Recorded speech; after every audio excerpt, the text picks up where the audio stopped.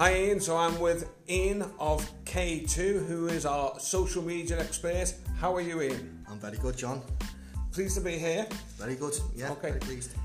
Ian, so I've got an important debate or an important conversation. You know I'm not normally the best when it comes with IT, but the irony of it is that in my life I seem to be increasingly using it more and more. But that doesn't mean that I can completely just see the upside of it. I have my concerns, especially when it comes to young people on social media, and I know you too have had your concerns. So do you want to tell us a little bit about your concerns? Yeah, so I mean, in my industry, social media, it's a key tool really for what we need to be doing to potentially market ourselves and our businesses all the time. But recently, certainly over the last 12 months, I've seen an overriding feeling of people are spending too much time connected to their devices, and certainly social media being the main player in that. If I think about the amount of time I like the way you said that they're spending an enormous amount of time on it. It's almost as if they've grew this extra limb, isn't it? Very much so. There's no disconnect with it at all. No, that's it. You feel like, as you said, it's the additional limb of your body that you've now got. You're constantly connected to now. I'm not just saying social media is the main sort of plight in this scenario, because obviously we have other things like WhatsApp and the connection methods like email. But if I look back at the actual time I used to spend on social media and how much time other people I know, certainly family members, spend on social media, it's quite scary. There must be a way, from my point of view, of spending less time reading a lot of the information that's being posted on a daily basis. I think the question is it's not even just amount of time, but it's also the things they seem to be missing out in life. Yeah. I mean, for me as a young person, I'm trying to think, just look from the sporting aspect. If they're set on this technological bit of kit, and they're constantly all the time, they're not getting out, they're not socialising. No. And the thing that concerns me is that we almost learn emotional intelligence, because if I'm on a footy field, and we have this and you think I've tackled you so wrong, but you're not saying, I can tell by your face, or you can tell by my face that something's not right. We pick up on this communication process. It may not always be verbalised, but the trouble of it is in body language, isn't it? Body language, everything. Everything about it. But there's so much that we can pick up. But when we're on what did you call? They call people keyboard warriors, don't they? Warriors. Yeah, because they feel able to say things that perhaps you wouldn't say otherwise if they weren't on this particular platform. Definitely. And of course, the irony of it is that if you sat in front of it, you probably wouldn't say it, I've seen it so many times, and it's scary, because you do have this faceless person giving you abuse basically over a social media platform, and it's not just that impact, it's the emotional aspect as well of it. That impact when someone leaves a negative comment, you don't even know the person half the time. Yeah. Mentally you're thinking, well, why has that person said that? I'm trying to be helpful here. And that can almost be hurtful, can't you? Emotionally, especially if you're a young person. Yes. Somebody passes maybe a comment by the way you dress, or something that you've done, and the comment's not very nice. Somebody said something, well, you've got a negative response. Yeah, and the majority of people won't actually reply. They will actually keep hold of that negative emotion based on what the person said. So they'll then start questioning their own, own style, values, and style in some respect. So I do feel that there's got to be something that pulls people away. Certainly, younger people away from these devices, away from social media. Get them thinking in a different way. They don't have to feel always connected to social media about what's going on in the world. They need to start understanding that actually they can do their own thing. They can go and start their own, whether it's a football team or their own activities to suit their lifestyle. Give them a bit of drive.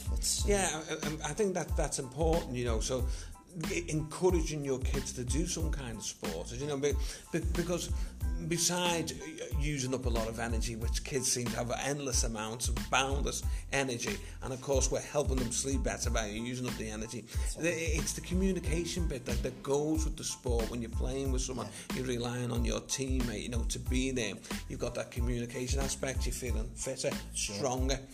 And you don't want to let them down either. You know, you don't want to let them down, no. So when they do get into the workplace, they have that feeling of camaraderie, you know, team. It's a team effort. So I suppose as a parent, what we seem to be saying, that we have a responsibility to help with the kids, get involved in something that falls outside the social media as well. It's great to use it, but, you know, getting them involved in a sport or an activity will help the kids themselves by involving just by doing it. Just help, from a mental point of view, they're going to feel a lot more confidence. You know, they're going to feel more energized. They're not going to feel as, you know, sort of, if they do read the comments on social media, they're probably not going to react as, you know, as emotionally or you know, sort of throw something back at them straight away. They're going to be a lot more, do you know what, I'm spent today, I've just been out, you know, running or playing football or exercising, I've been in the gym. So they're probably going to have exerted a lot of that energy and mind power doing that already. I mean, I know, because I obviously have had kids and I've been to school. School teachers would often advise, you know, that the kids shouldn't have these things, notifications going off all night. One, they're not sleeping.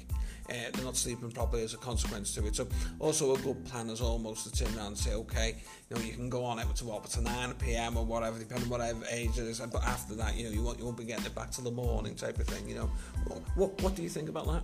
Yeah, I think it's a good idea. Personally, I think you've got to train your brain to not react or respond to these notifications. I mean, I have them set up on my phone, and I've actually taught myself not to react straight away whenever a Facebook notification pops up. But I sort of count to 5, take a deep breath. Yeah. I'll look at that later. Yeah. But unless you do that, you're never really going to get away from the need to want to go and check what's happening in the social world, or, you know, what are you. So there's a bit of discipline that comes with it, really, is what you're saying. So you're not allowing it to rule your life. Exactly. Yeah, you're taking control of the environment. You're saying, okay, I'm not blah blah blah. I'll get to that when I feel like I want to. Because if you disable them, you're still at the back of your mind. You're still going to be thinking to yourself, what's going on in the social world? Whereas if you've had a notification through, you know it's there. Yeah. You know, when if 20 or 30 pop up, it's like, well, okay. Yeah. How do I handle that? Do I do a look now, or do I wait and just go to them all later on? It's up to you how long you wait, but at least giving yourself that bit of time. You know, to sort of train yourself.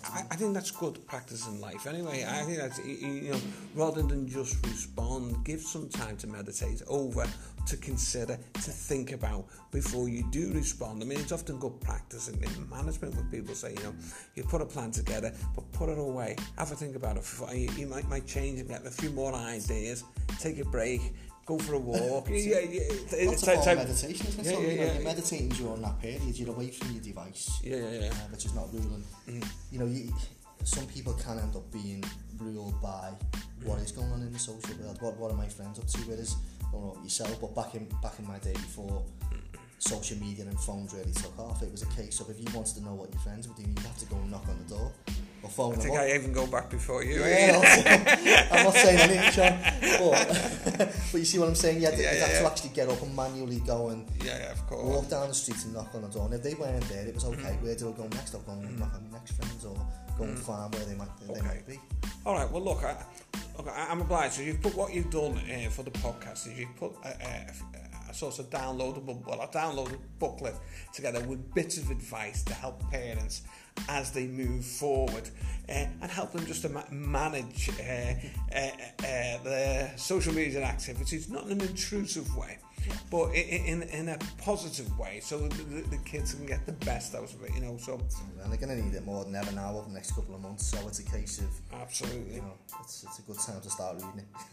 All right, well, thank you very much for that, Ian, and thanks very much for your time. Thanks, John. Appreciate it. Thank you.